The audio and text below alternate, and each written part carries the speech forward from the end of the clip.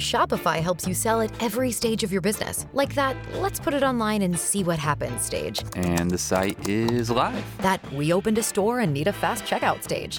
Thanks. You're all set. That count it up and ship it around the globe stage. This one's going to Thailand. And that, wait, did we just hit 1 million orders stage? Whatever your stage, businesses that grow with Shopify. Sign up for your $1 a month trial at shopify.com/listen.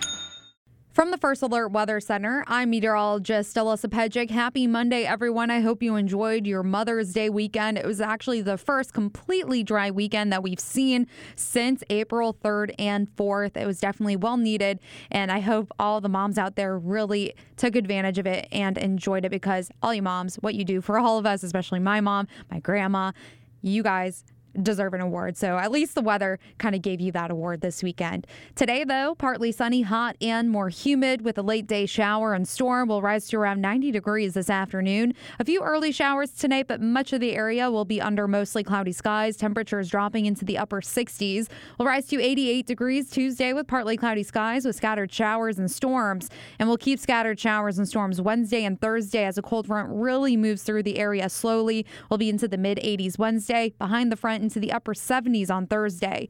Friday, partly sunny and breezy behind the front. Just an isolated shower chance along the coast, but many of you will be dry and will rise to around 80 degrees. Something that I want you to know is that the new moon phase will be tomorrow at 2:59 p.m. What that means, we're looking at higher tides, because the greatest difference between high and low tide is around the new moon and full moon phases. I like to remind you guys of that all the time, especially if you decide to go to the coast those days if you are off. So just know that it will be elevated during high tide. And as I keep this topic still in space, the total lunar eclipse is May 26th. If you want to try and see it, the maximum in Jacksonville will be at 6:27 in the morning. May 26th is on a Wednesday, and the annular solar eclipse is June 10th. Something that I found really interesting is that a solar eclipse always occurs 2 weeks before or after a lunar eclipse. There's usually 2 eclipses in a row, but other times there are 3 during the same eclipse season. And that'll do it. I hope you guys enjoyed this weekend. Remember to umbrella up. I'm Action News Jax meteorologist Alyssa Pedjick for 104.5 WOKV. O'Reilly. You need parts? O'Reilly Auto Parts has parts.